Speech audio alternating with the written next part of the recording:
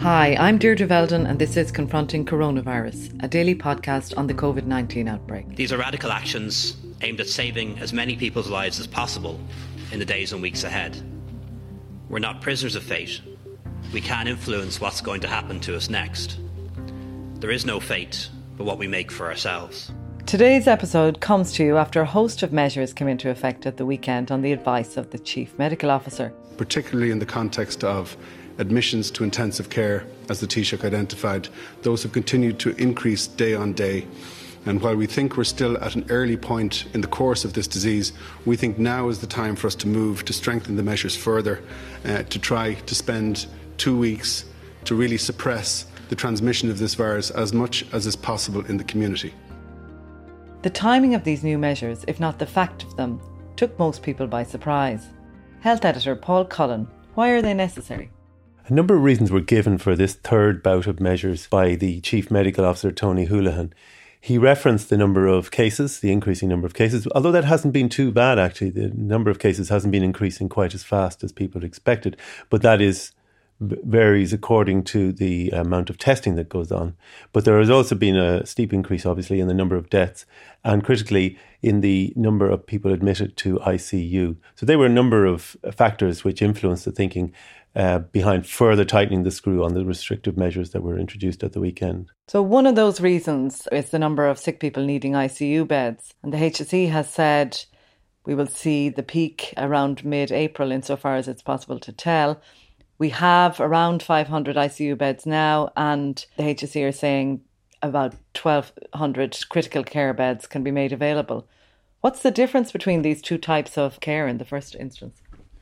Normally we have about 250 ICU beds in the country. It's been a bone of contention for many years with the doctors in the area saying we don't have enough. We've managed to double or maybe a bit more the number through various measures and investment at the last minute to meet this crisis. And then just below that level of complexity in terms of medical treatment, you would have high dependency beds, critical care beds, which are very souped up beds. And if you at a stretch, then basically the health service is saying we can put together about 1,200 of these. And there seems to be quite a large supply of ventilators available, which is the essential life-saving equipment for people in extreme distress.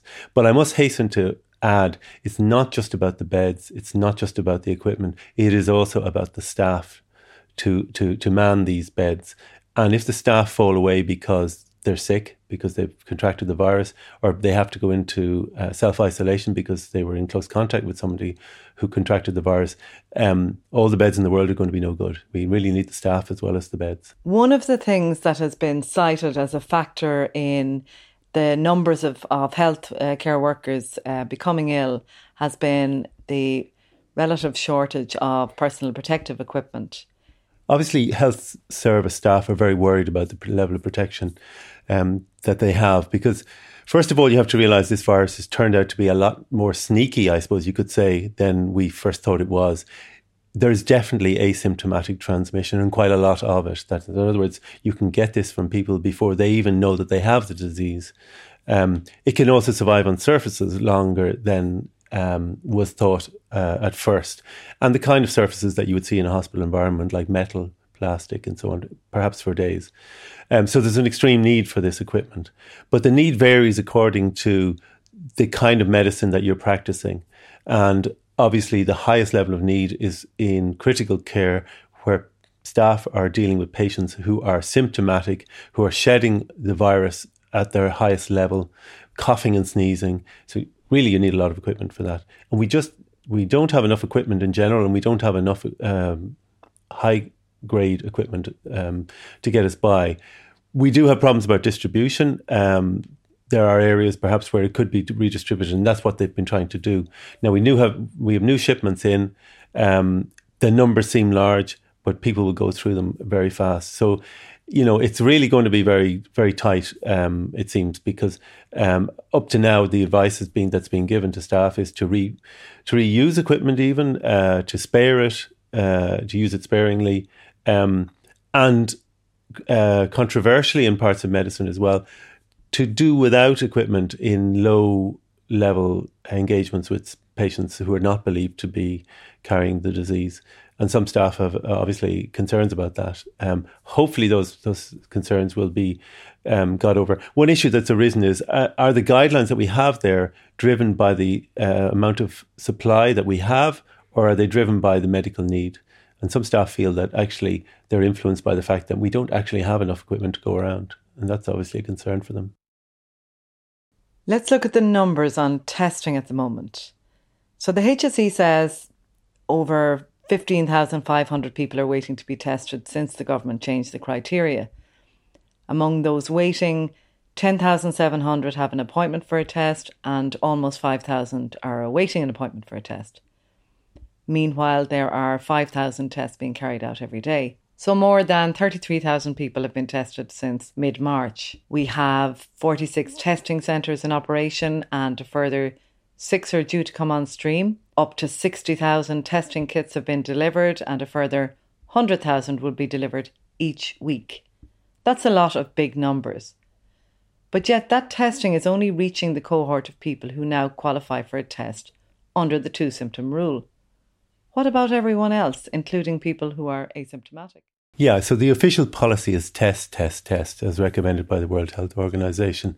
But then we realised we didn't have enough testing kit and we weren't going to get enough testing kit in time to carry out that policy. So a rethink was necessary. And that's okay, I think, in a fast-moving situation and a crisis that you're dealing with. So we can't do what the South Koreans are doing, not just yet. So they drew in their horns, the public health officials, and they said, okay, we're getting only 6% positives on these tests that we're carrying out. That's not really very efficient. So they increased the criteria. Fair enough. On the numbers, we can see there's a big drop in the number of people waiting for a test. And on the versus the increased number of tests that are now being carried out, you can see that that backlog will be cleared. But the problem then is, for the longer term, is we're only testing, as you said, we're only testing a small proportion of the population. But within that proportion, let's be clear, the first priorities are the very sick, or the sick, the hospitalised, and health staff, so that health staff know that they have the disease or not, that they can go back to work or not, that they might be infecting the friends or other colleagues or not. So they're the priorities. Now we've got to work on, if we can stabilise the system, get rid of the backlog, we can perhaps then move forward into a wider kind of testing. There's talk, as you know, of apps and so on, so that people will be able to be tracked. There are different types of tests. Many different companies around the world are offering or claiming to offer tests. There are doubts among the public health doctors about how accurate those tests might be, or those kits might be, and we have to evaluate them properly first. But they are going to be an essential component of the future of this crisis. You mentioned South Korea and their policy of test, but they really adopted a policy of test, trace and treat. So how can we have a truly effective testing system in a situation where around half of the cases that are being diagnosed seem to be community-based? That's a real problem, isn't it? That so many cases have arisen in the community where the origin is not known. We've heard a lot about testing. It's been a subject of controversy over the last 2 weeks. We've heard a lot less about our efforts in contact tracing. We know that members of defence forces and other elements of public service have been brought in to work on this. There is encouraging news in terms of contact tracing. We know that the number of contacts turning up with each in confirmed cases has dropped from about 20 down to about 5. That means people are getting out less and therefore potentially infecting fewer people. That's good news. We haven't heard too much else about how this system is working. And effectively, it can only work really well if we have some sort of IT system, and there is talk about mobile phone trackers and things like that, so that we build up a picture of where the infection is and where clusters are to be found and where it might be circulating so that people who don't have it will learn about it. We've heard very little in Ireland about the regionality of this disease. You know, where is it most prevalent? There are some graphs that show that Dublin, Cork, Kerry, Westmeath have higher than average number of cases. But we haven't heard anything of the form that we heard from Italy. If you remember, everybody's heard of the town of Vo or Codogno, some of those crisis towns in Italy, where it suddenly became aware, the authorities there, that the disease was circulating there, and they were put down into lockdown. And that's where we first heard the word, really, which we now have ourselves. But in Ireland, we're being treated as one entity, even though we have a border in the island, which is another issue. And I think there is an arguable case that as we move through the phases of this crisis, that we start applying regional criteria. Tony Holohan has said several times that there may come a time where certain parts of the country may have to have different measures and perhaps no travel areas imposed due to the prevalence of cases there. But it hasn't come to that pass yet. Hopefully that's because no area is particularly bad, but I suspect that that's not the case, and there may be an arguable case to be made for increasing the cordon sanitaire or the protections around particular areas in order to chase down cases of the disease and reduce them to the absolute minimum. What then about these new simple antibody tests that are said to be coming on stream soon, which might identify those who have had the virus? Do they seem promising in terms of getting people like healthcare workers back to work and get the economy started again even? I think there's a use in people knowing whether they've had the virus, even if they no longer have it. I think that's useful because they know that they probably have some protection against it now. There's obviously a use in finding out whether somebody has the virus.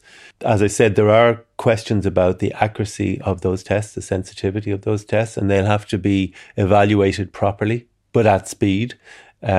Before they're put into use. But there are so many different companies and so many different organisations who say they're on the point of developing these tests.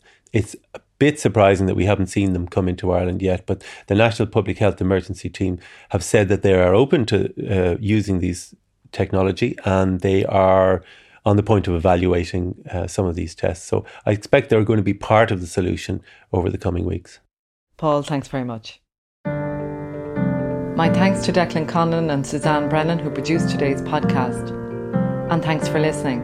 Stay up to date with the latest developments at irishtimes.com. We'll be back tomorrow.